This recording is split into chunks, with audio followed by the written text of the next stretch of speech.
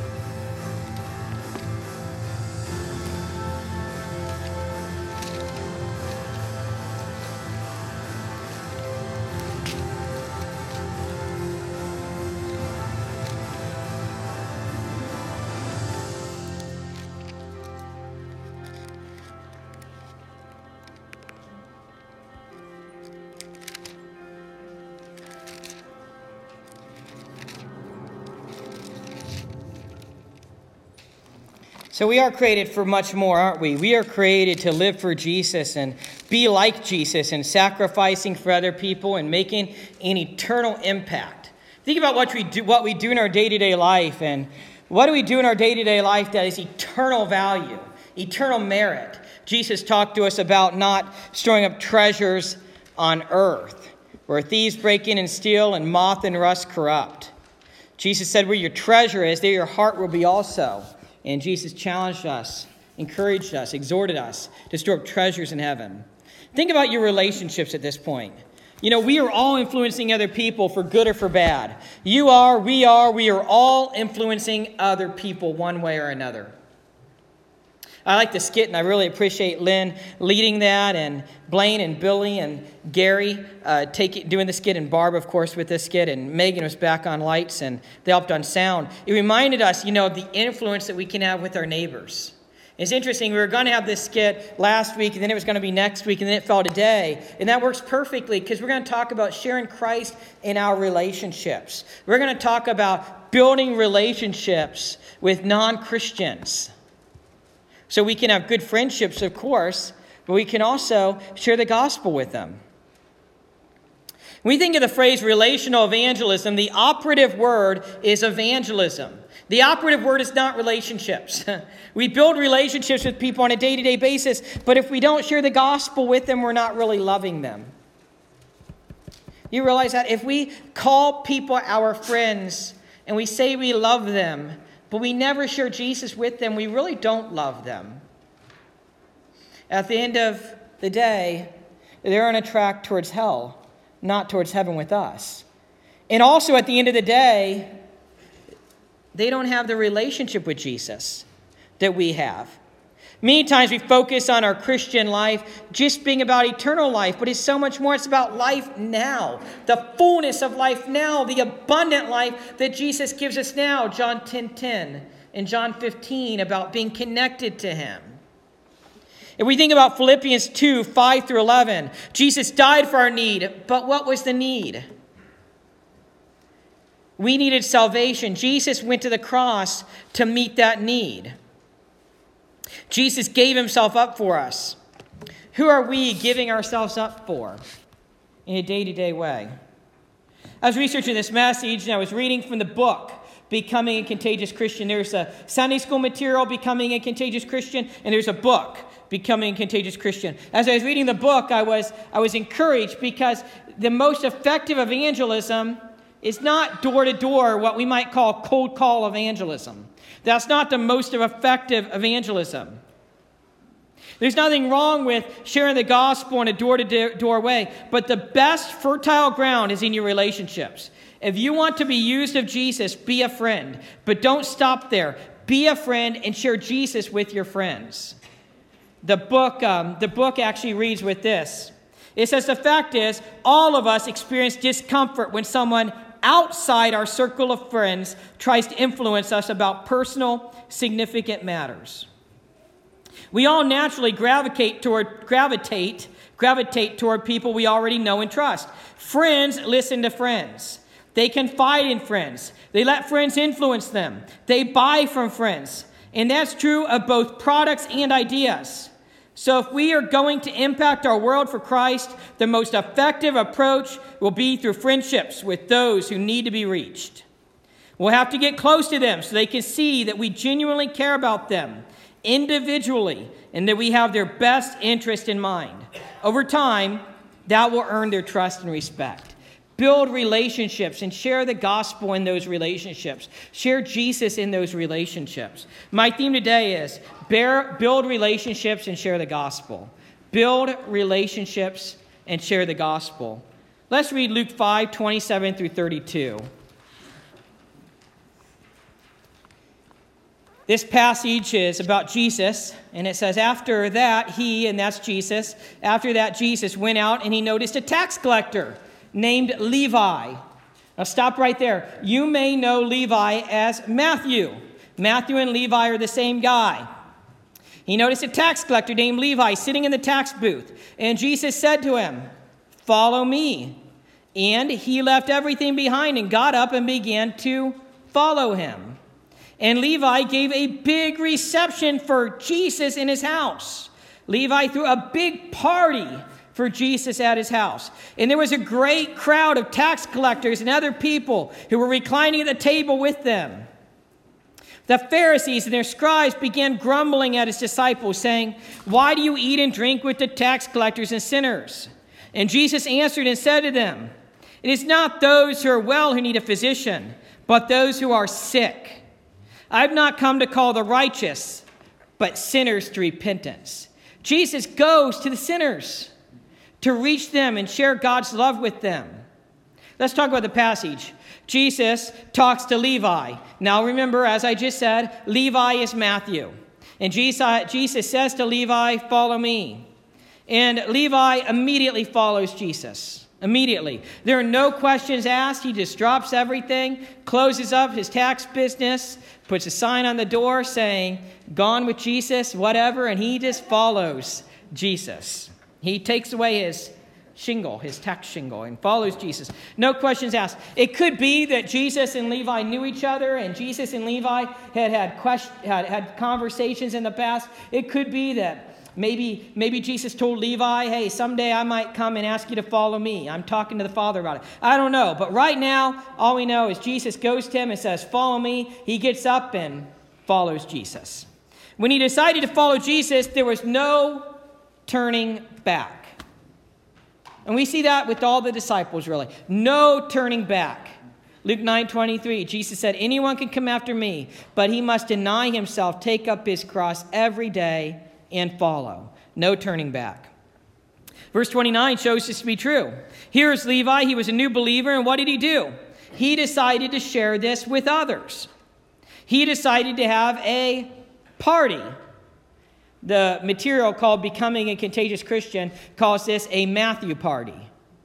After Levi, after Matthew. We would think that Levi would invite the religious people to his party in order to communicate, "I'm one of you." Wouldn't we? We would think that. We would think that he wouldn't invite all his old sinner friends. He would invite the religious people. "I'm one of you. I want to show that I'm one of you." He didn't do that. We see that religious people are there. We see that Jesus is there. But he invited the other tax collectors. Tax collectors were known as thieves in that day and age. When you went to pay your taxes, there wasn't enough government oversight, and I don't know how they would do that. Maybe the government was okay with it. And so the tax collector would say, "You owe me this much," and a bulk of that certainly goes to the Roman government, the local government, and a percentage they took off the top. So they were known as thieves. They were known as sinners. They were bad people to them during that day and age. But Matthew invited them over. Matthew invited all his other tax collector friends over to this party. What else did Matthew do? He invited them to his house. Matthew was willing to sacrifice his own home and pretty much have them over for barbecue. Now, I don't know if they really had barbecue back then, but I like to pretend they did because I like a good barbecue. But I think it might be original to the United States. Somebody can correct me later. Either way, he invites them over for a get-together. This is an evangelism principle called barbecue first. Okay? It's not literally barbecue first. The idea is that we have to get to know people as we share the gospel with them. Get to know people before you share the gospel with them. As you get to know them, as you have dinner with them and cookouts with them and lunch with them or share sporting events together, as you get to know them, you have trust to share the gospel. They trust you. They confide in you, and they will listen to you more. I look at this passage and I think, I must be willing to host others, host non-believers in my home for the gospel. Think about it. Are you? Are we? Do you try to connect with those you know who are non-believers?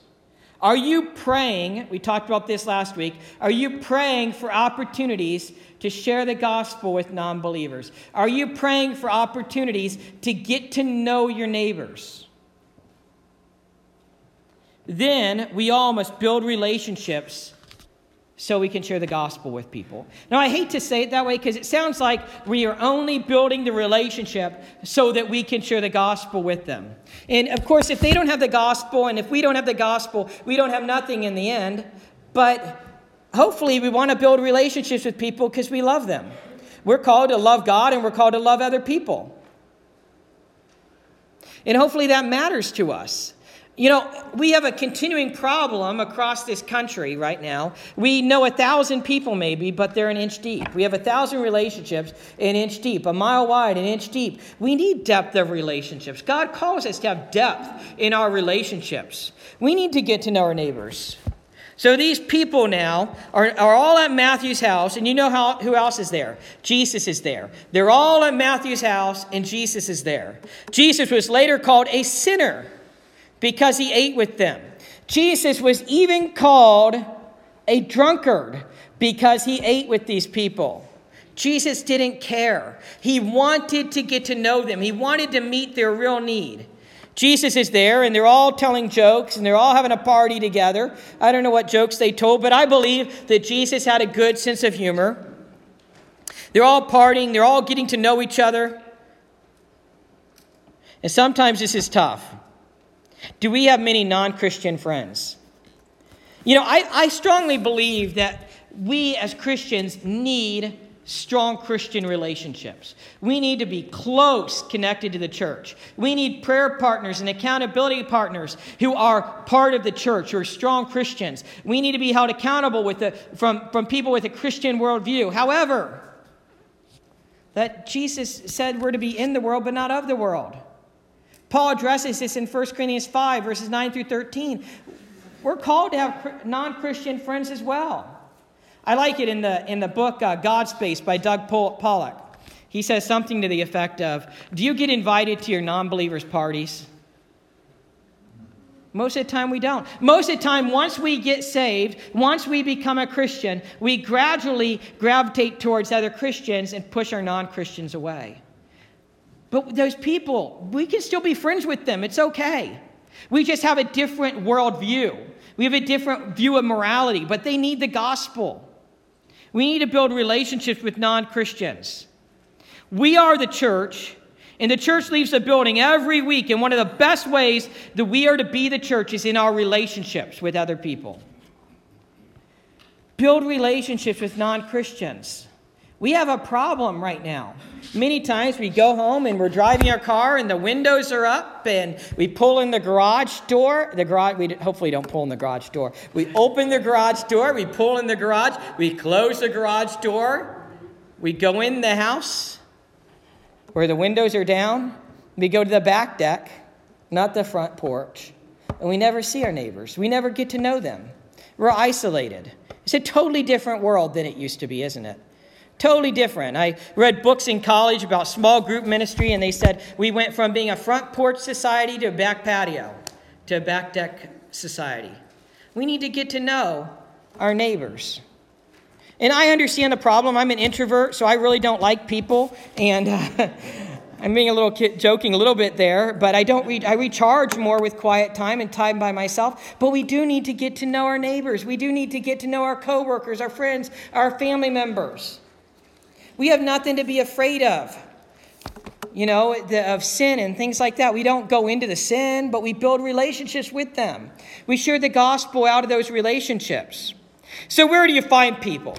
Suppose that you want to be a relational evangelist. That's what this is called. It's called relational evangelism. Where do you find these people? Suppose that you want to build relationships with non-Christians, but you wonder where to find people. So think about some things. Think about ways to get together with people you know. Are there relationships that could go deeper? Are there relationships with people that you know, but they're just surface level? You could go deeper in those relationships. What about people you used to know? Are there relationships that you can reconnect with? Purposefully, intentionally reconnect with? Are there people on your mind where you can think, I haven't called them in a while, I haven't seen them, let me reconnect with them? What about people you would like to know? Are there people that you can connect with but just haven't? You haven't connected with them. What about having a block party to get to know your neighbors? Hosting a block party. There's also, by the way, the idea about strategically shopping at the same place. And when you get your gas there or buy your lunch there, you go inside, and it's called strategic consumerism. You get to know the people where you shop. What about, there's another idea. What about having a few neighbors over for dinner? Get to know them. I like this next idea. What about having a pie party? I like pies. So what about having a pie party? You invite people over, and everybody stops and picks up a pie on their way home from work, and you share a pie with each other. What about having a holiday party? We got Resurrection Sunday coming up, and soon after that Mother's Day and Memorial Day and July 4th and Labor Day. What about having a holiday get-together? Go golfing with other people. I was listening to something on Focus in the Family a few years ago, and this person shared an idea. She had a picnic table delivered to her house. So it's dropped off by the picnic table deliverer, and they said, where do you want to put the picnic table? And she said, just put it in the front yard. We'll move it later.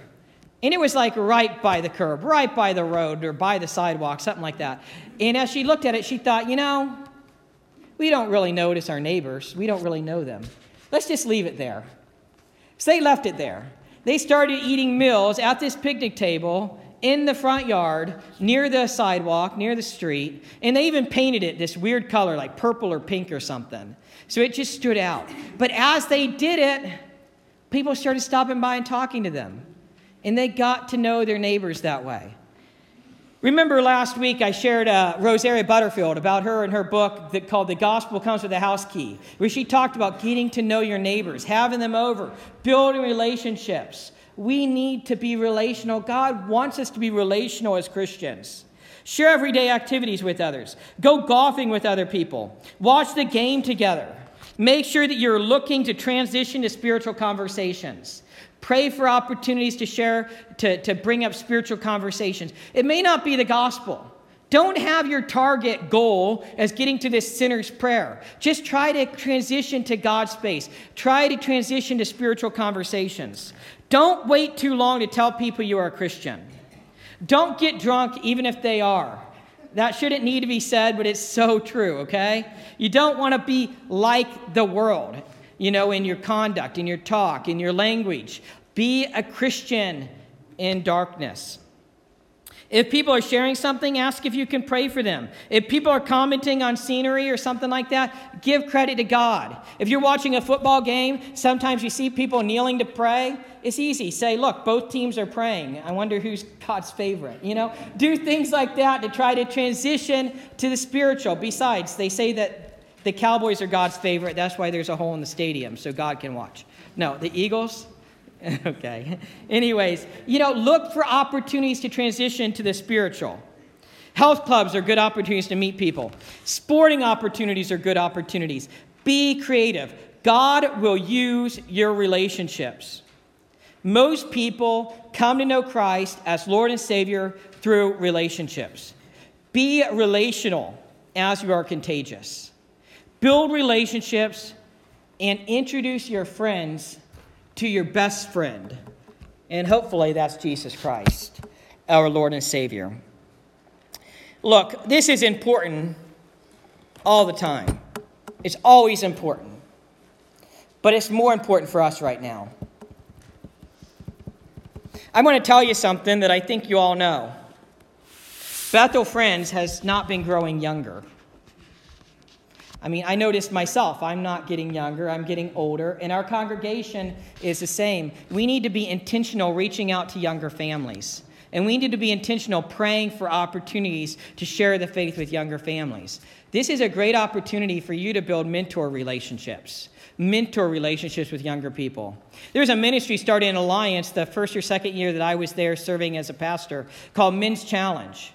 And they tried to connect, and they did quite successfully, and even spread to Canton and Massillon. They tried to intentionally connect with younger men who never had a fatherly influence, teaching them how to apply for jobs and interview for jobs and write resumes and teaching them work skills. And as part of that, it was expected or at least requested that they would have a mentor. It's a great opportunity for a Christian to serve as a mentor with younger people. That's a great opportunity I see within Bethel Friends congregation. It takes some sacrifice. It takes some time away from family or time away from home. With the people who are mentors with Men's Challenge, it's one evening a week or one evening a month or something like that, meeting with their mentor. It's a great opportunity. We need to build relationships and connect with people to share the love of Christ and be a loving friend.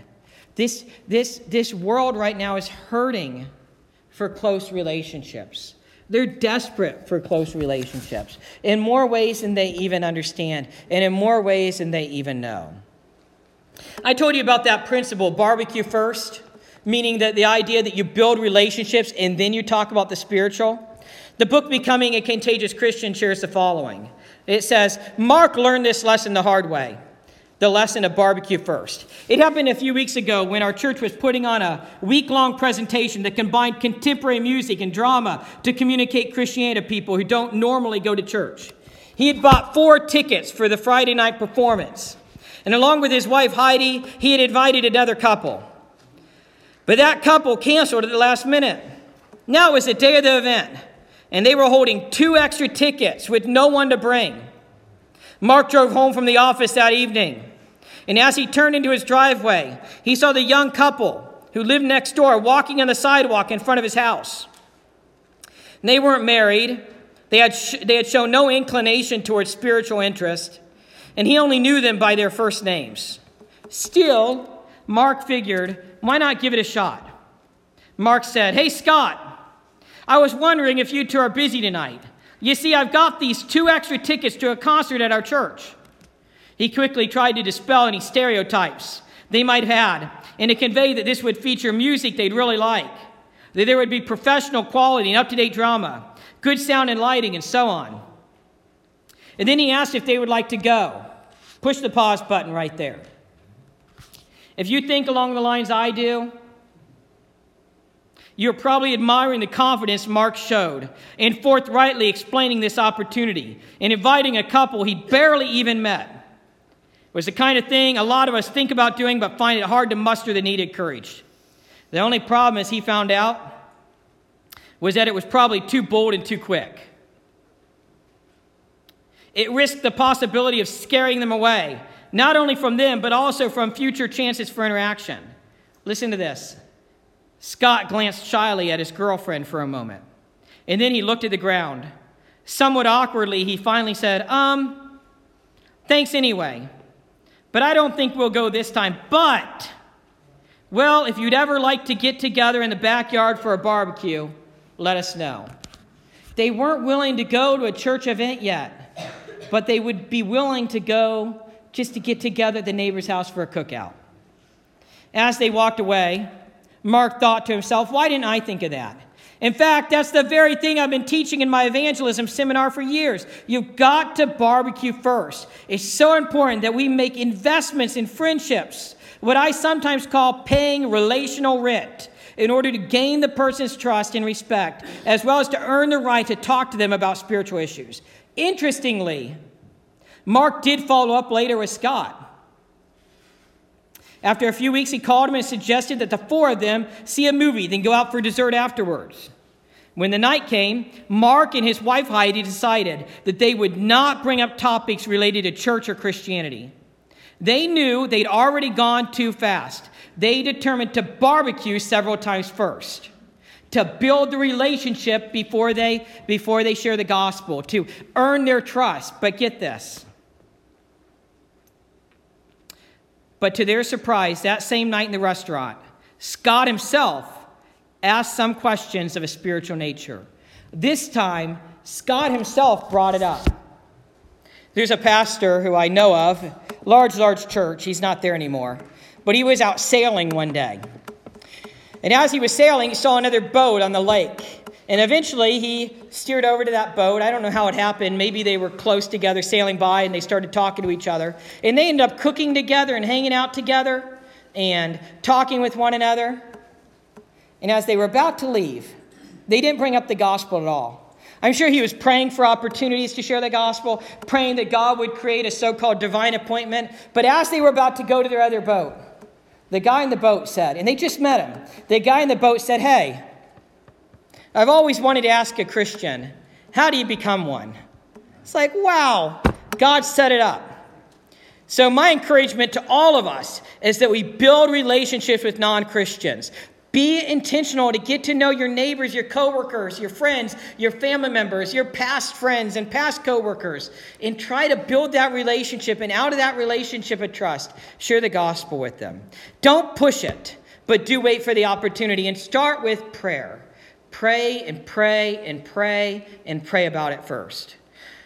This is my handy-dandy rope. I've used it for illustrations before, and I'm going to do a different illustration with it today as I kind of casually unravel it. I'm going to try to... Every time I do this, it doesn't unravel good. But we're going to pretend that this rope goes all along the congregation, all throughout this place. And suppose that it goes on forever and ever throughout this room, and then it goes out for eternity after that too. I told you, this is just comic relief. It worked this morning in my practice. Just making sure you're awake. Okay, here we go. Just imagine this rope goes forever and ever. You know, it's long enough to go throughout the whole congregation. And suppose that this part right here is your life. It goes on and on. You know, this end goes throughout all eternity. This rope represents eternity. This part over here, it's only tangled because it goes for all eternity. This part right here is your life. Where my left fingers are, this is your retirement. Most people put all of their perspective, all of their emphasis, all of their money, all of their time, all of their energy on this little section. Their life, and especially on this little section, their retirement. In Matthew 6:19 through 21, Jesus says, "Do not store up treasures for yourself on earth, where moth and rust destroy and thieves break in and steal. But store up for yourself treasures in heaven." When we are focusing our relationships on the spiritual, on the eternal, we are focusing our life on the next life, on eternity.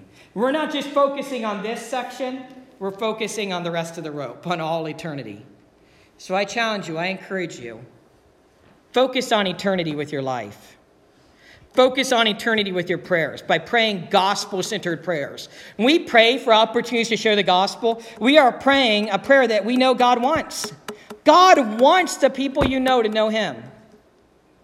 If they already know Him, God still wants you to talk about the spiritual. God wants us to talk about the gospel. Angels in heaven rejoice over one sinner who repents. Share the gospel.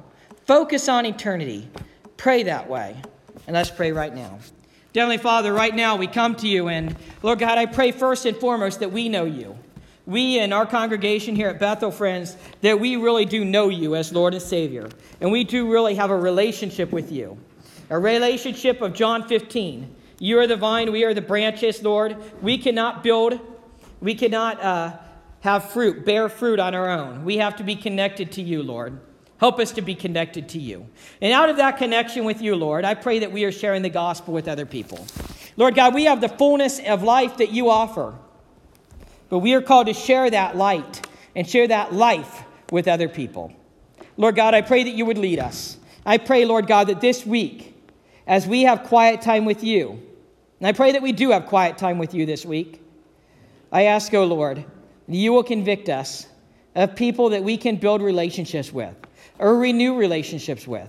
And you will lead us in sharing with them you. That we can introduce our friends with our best friend, you, Jesus. Pray this in Jesus' name. Amen. Please stand for the closing hymn if you are able.